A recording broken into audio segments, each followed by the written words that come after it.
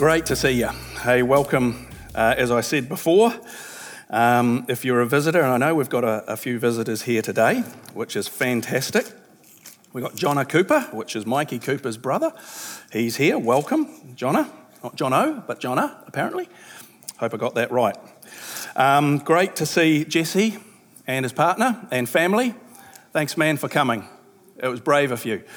It's to come here, and it's a strange place if you don't go to church often. And so welcome, man, as a friend. We're just so thankful that you're here. It's really great. And if you are a visitor and you're wondering what we're looking at the book of Acts. So we're pretty much quite a bit through it.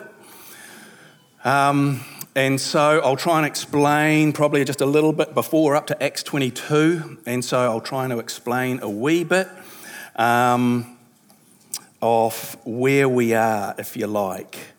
So basically, Lincoln Badger spoke to us last week, and he spoke to us on Acts 21. And Paul was in trouble here. He was in the temple. They thought he was blaspheming. They thought he had brought Greeks into the temple. And so in Acts 21, they actually seize Paul, who is an apostle, who has seen Jesus, which he explains later on in Acts 22. And so that's what the meaning of apostle means. And so he has seen Jesus. He is now his follower, because at one stage he was his enemy. And so they seize this man called Paul, who has been in the temple in Jerusalem, in Israel. And so in verse 30, this is what was happening. It said, all the city was disturbed, and the people ran together and they seized Paul. They dragged him out of the temple and shut the temple doors. Now, as they were seeking to kill him, news came to the commander, the Roman commander of the garrison of all Jerusalem, because all of Jerusalem was in an uproar because of this man called Paul. And so immediately the soldiers, or the Roman soldiers and the centurions, they ran down, it says in verse 32 of chapter 31, and they grabbed Paul, and they stopped the beating of Paul and grabbed him back to the barracks. So they virtually, the Romans saved this man from being killed by these Jewish believers or followers of Judaism. And so then that's what happens, and then Paul asked the Romans to go back to speak to his countrymen. He wanted to go back and speak to these Jewish people who were trying to kill him. So the Romans allowed him to do that under guard. And so that's basically what was happening coming up now to chapter 22. And we're going to read it, not all of it, but we're going to read some of it and then go through it if you like. It says this, "Brethren, or brothers and fathers, hear my defense before you now," said Paul to this mob. And when they heard that he spoke to them in the Hebrew language, they kept all the more silent. And then Paul speaks to them. He says, "I am indeed a Jew, born in Tarsus of Cilicia. I was brought up in this city at the feet of Gamaliel, taught according to the strictness of our fathers of the law, zealous towards God as you are today. I persecuted the church to death, binding and delivering into prisons both men and women. I had the high priest who bears witness of me and all of the council of the elders, whom I received letters from them. And I went to Damascus to bring chains to those who were following Christ back to Jerusalem to be punished. Now it happened in this journey, I came near to Damascus about noon, and suddenly a great light from heaven shone around me. And I fell to the ground, and I heard a voice say to me, 'Saul, Saul, why are you persecuting me?' So I answered, 'Who are you, Lord?' And he said to me, 'I am Jesus of Nazareth, whom you are persecuting.' And those who were with him saw this light and were afraid, but they did not hear the voice that spoke to me. So I said, 'Lord, what shall I do?' And the Lord said to me, 'Arise and go to Damascus. and there you will be told all the things which are appointed for you to do. And since I could not see for the glory of the light," in other words, Paul was blinded, "seeing and being led by the hand for those who were with me, I came to Damascus. And there was a certain man named Ananias, a devout man according to the law, having a good testimony with the Jews who dwelt there. He came to me and he stood and he says, 'Brother Saul, receive your sight.' And so it was that very hour I looked at him. And he said to me, 'The God of our fathers has chosen you, that you should know his will and see the just one,'" in other words, to see Christ, "or the righteous one, and hear the voice of his mouth. For you will be a witness to all men for what you have seen and what you have heard. And so what are you waiting for? Arise and be baptized and wash away your sins, calling on the name of the Lord." So Paul did all that. Now it happened, he returned to Jerusalem. Remember, this is him telling a story to these men who want to kill him. "So I returned to Jerusalem after this, praying in the temple, and I was in a trance, and I saw Jesus again. 'Make haste,' Jesus said to me, 'get out of Jerusalem quickly, for they will not receive your testimony concerning me.'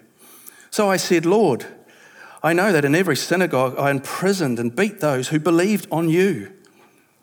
And when your blood, and when the blood of your martyr Stephen was shed, I was standing consenting to his death, guarding his clothes while they were killing him.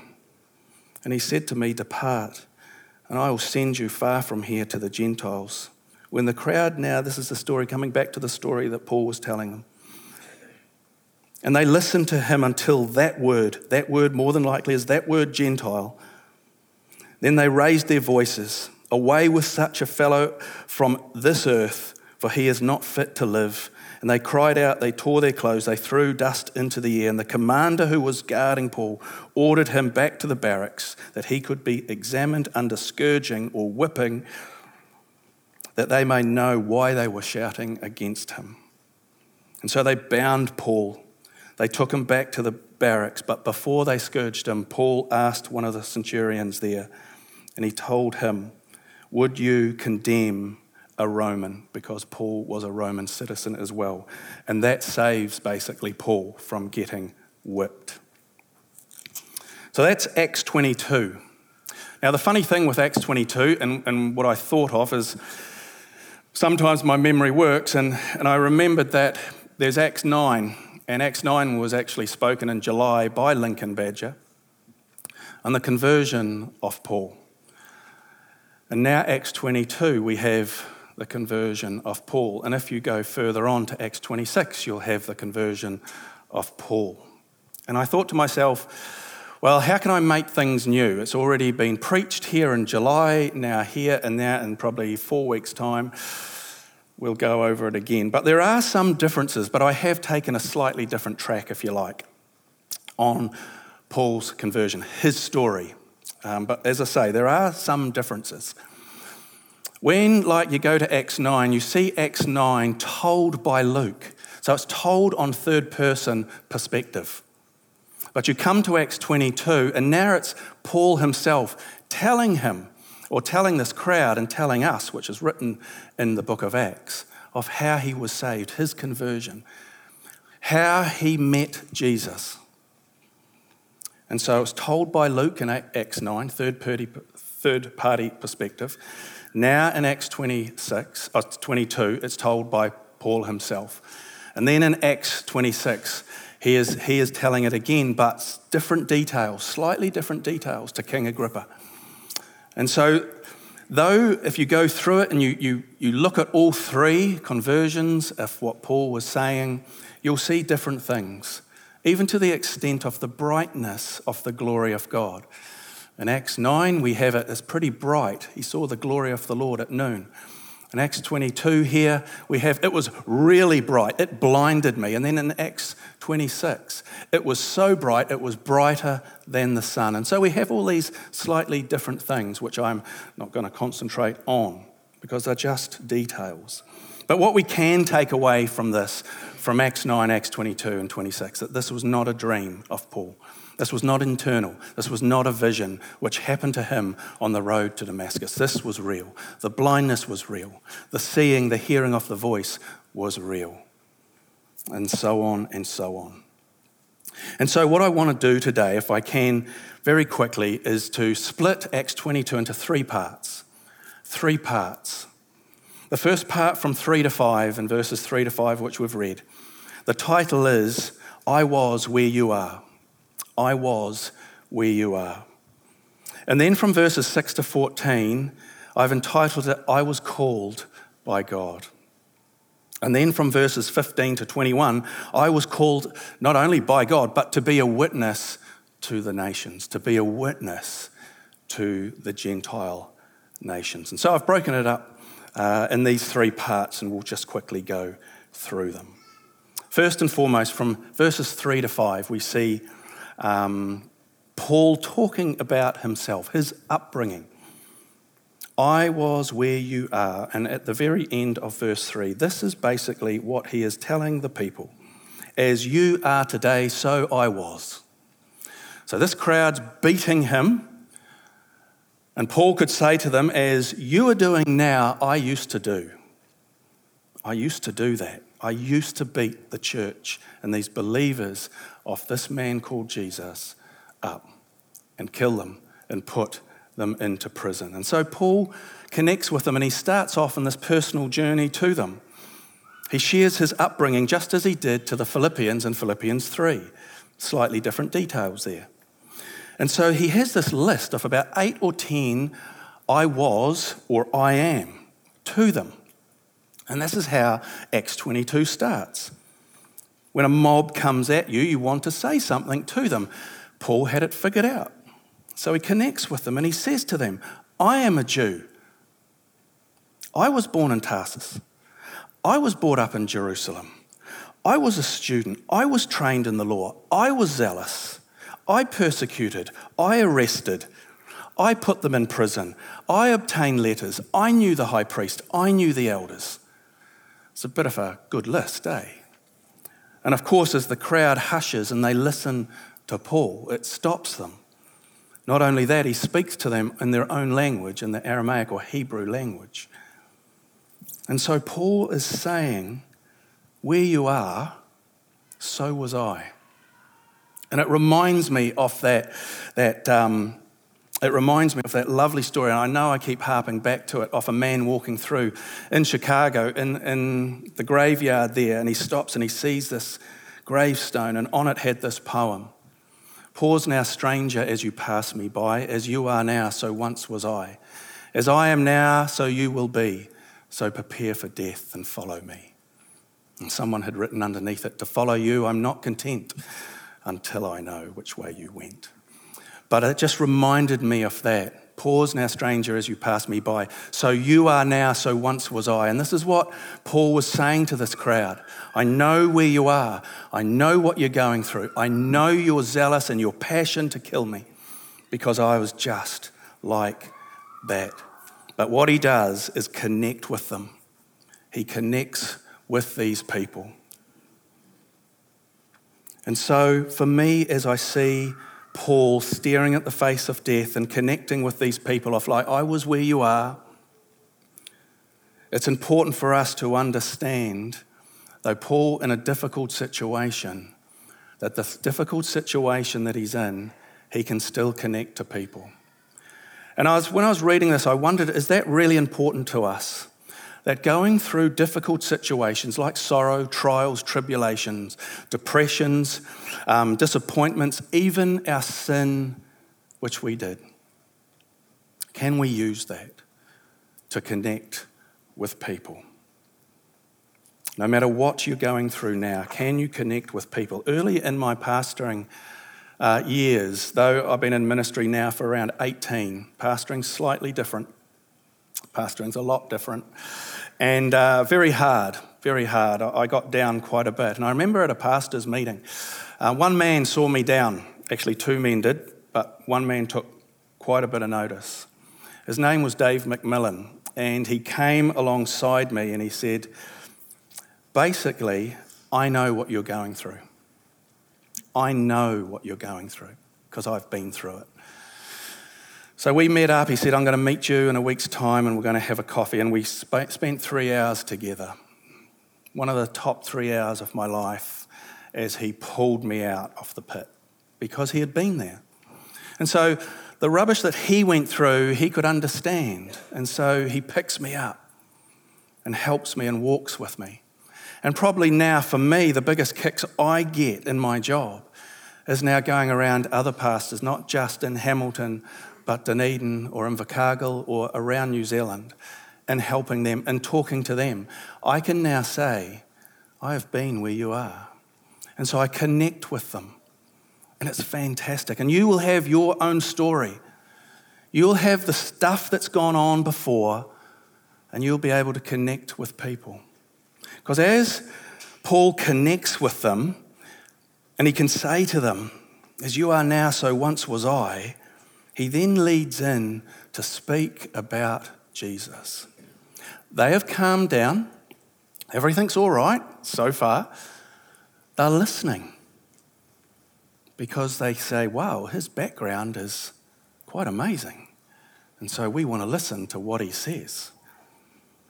And so as Paul connected with this angry mob, they now listen to him. And Paul starts down the track of his conversion, of how he met Jesus. You'll notice the rather large canyon between that first section of 3 and 5 to now the next section of 6 and 14.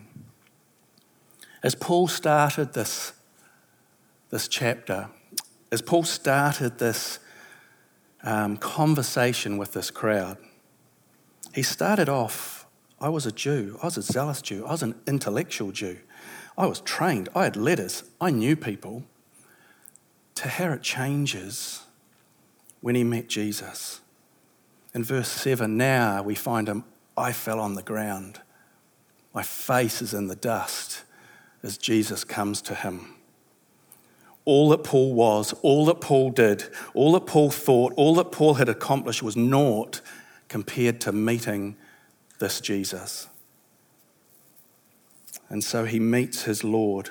So the heights of 3 and 5 of who he was to the depths of meeting Christ and who he is. I fell to the ground. Listen to what he says just in that little passage. I fell to the ground. I heard a voice. I asked, who are you, Lord?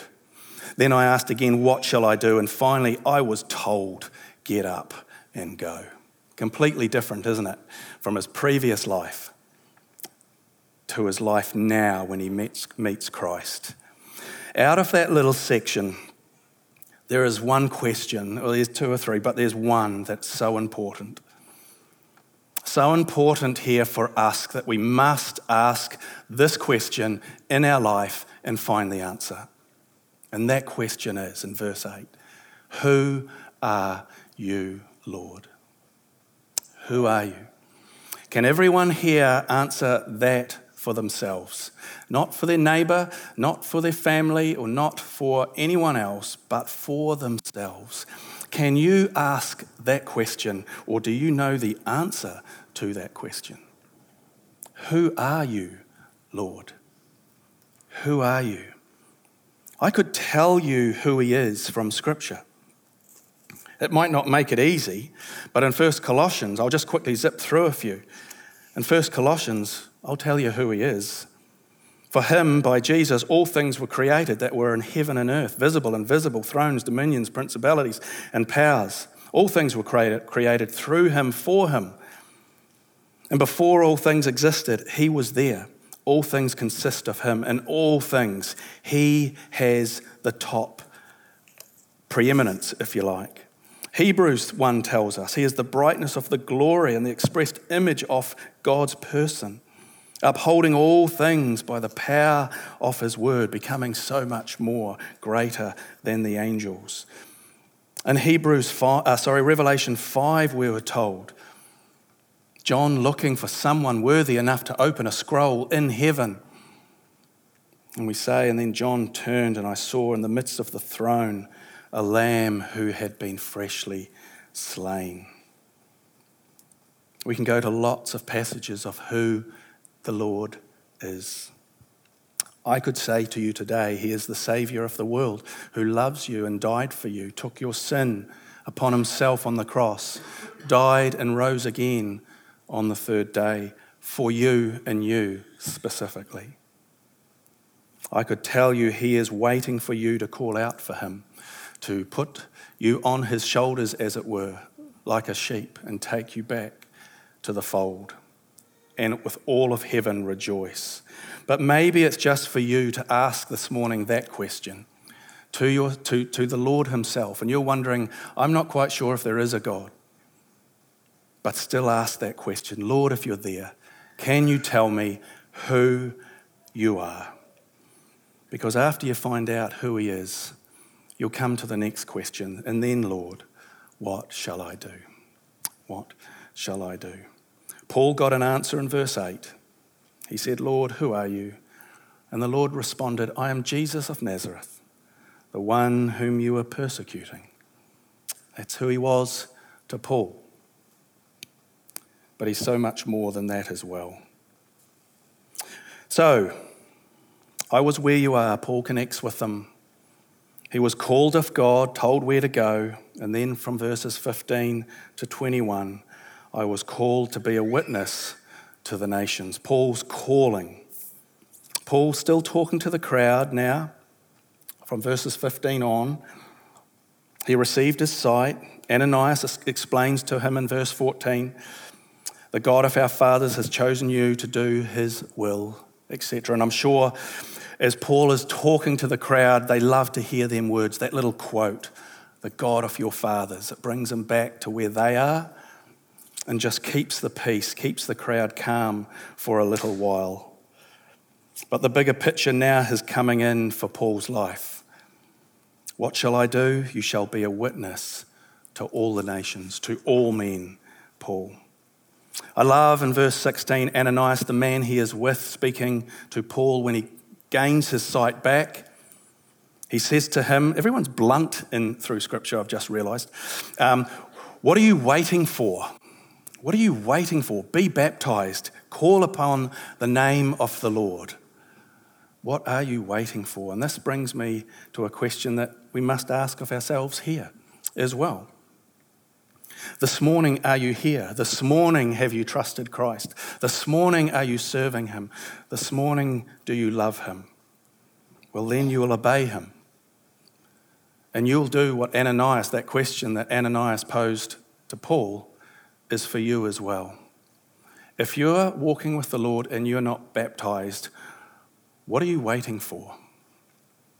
Why aren't you baptized at the moment? It's a command of the Lord. It's what we must do. If you love him and you want to obey him, you must be baptized, not for salvation, but to show an outward appearing that you really do love him, and I really do want to obey him. We have a nice deep pool down here, and we would love to baptize you. So come and see one of the elders. If that's hit you this morning, why am I not baptized? What are my reasons? If there is none, then come and see us, because there should be none.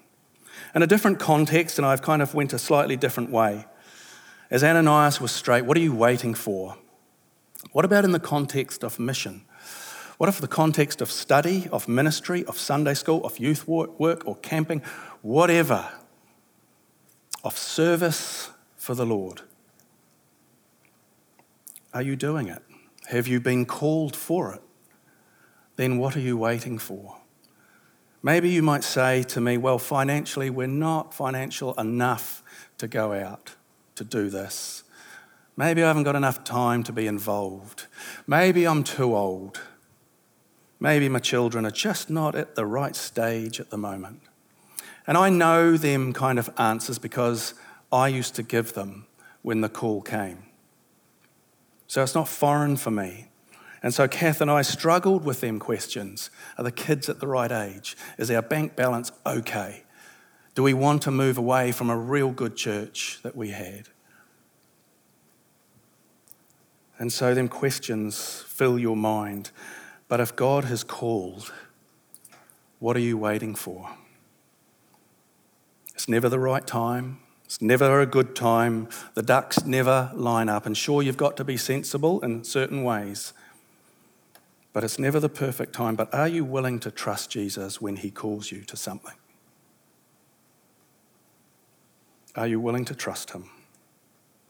Paul now tells the crowd about being in Jerusalem and praying in the temple. It's funny, this wee part here. The Lord Jesus tells Paul to leave quickly from Jerusalem. They're not going to accept the message you have to give to them. And so Paul decides to tell Jesus of his past. He said, Jesus, don't you realize that I have done a lot of damage to the people outside of Jerusalem? I've arrested people. I have beaten people. Must I remind you, Jesus, of your servant Stephen? And notice what Paul calls him, your martyr. He is yours now. I understand that he is yours, but he's dead, and I'm the one. Lord, don't you remember I guarded the clothes of those who were killing him, of those who were stoning him? And Paul tells Jesus of his past, but notice once again the blunt answer. You'd think Jesus would go over with Paul, hey, I understand that's your past, but because of what I've done, forgiven, etc. But Jesus doesn't. Jesus just says, go, or the Greek word depart. I will send you from here to the Gentiles. No mixing of words. This is your call, Paul. I knew your past. I was there. Didn't you realize I just told you who I was and that you were persecuting me? Now go. And so now Paul addresses and establishes that claim, even though he was a loyal Jew, these new features of his faith. This is not a new faith. I was watching a YouTube clip on church history, and it was very, very good, of the apostolic fathers. And he said, well, the Jewish faith, Judaism, is here and the Roman gods are here, nothing to do with Christianity. And I didn't quite agree with this. This is not a new faith Paul had. It was a new revelation of the faith and the carrying on of the Jewish Messiah coming. So this is not a new faith. But Paul tells them the new features of it. This is what was told to me by this Jesus. And so his entire ministry was going to be to the Gentile world. This was not a product of his own mind, his own notions, nor any sense of his personal initiative. This was from God himself. It came directly from heaven. It was God's revelation to him. Nothing less could explain his transformation, could it? From a persecutor of the church to a committed follower of Jesus. But the reaction to these claims, however, were less than great, were they? The word Gentile sets them off. Their worst fears had come. This was blasphemy, that Paul wanted to reach the world for Jesus, to reach the world with the Saviour, to reach the world with the Messiah who had come. They had forgotten, hadn't they, of Isaiah 49, where it says, I will also give you a light to the Gentiles, that you should be my salvation to the ends of the earth. That was God's plan for this nation, to reach the world. Now it was down to a man to spread it to the nations. And as Paul, they tear their clothes in anger, Paul would have understood that. He's done that himself. Luckily, no stones, so they're flinging dust in the air. But more importantly, there was a Roman garrison behind Paul, which I think helped the most. But these guys were angry. They wanted to kill him. And so the Roman soldier centurion decides to take him back for a flogging. Because remember, he wouldn't know. It says that he didn't know what was going on. He couldn't speak Hebrew, the Roman. And so just by the actions, whatever Paul had said, he had caused problems again. So let's go back and beat him. So you can picture Paul here. The Jews want to kill him. The Romans want to flog him. The funny thing is, is that Paul was just telling these people, the Jewish people, that these people behind me, the Romans, are the ones I need to witness to. These are the ones who need Christ. They were behind him. They wanted to flog him. But he was also telling the people in front of him that his revelation was from heaven itself, from Jesus himself. He was the one. He is the Messiah. And yet both, flogging could kill 80% of people who got flogged, of men. So he's really caught between a rock and a hard place. I'm sure he must have said a second time, Lord, what will I do?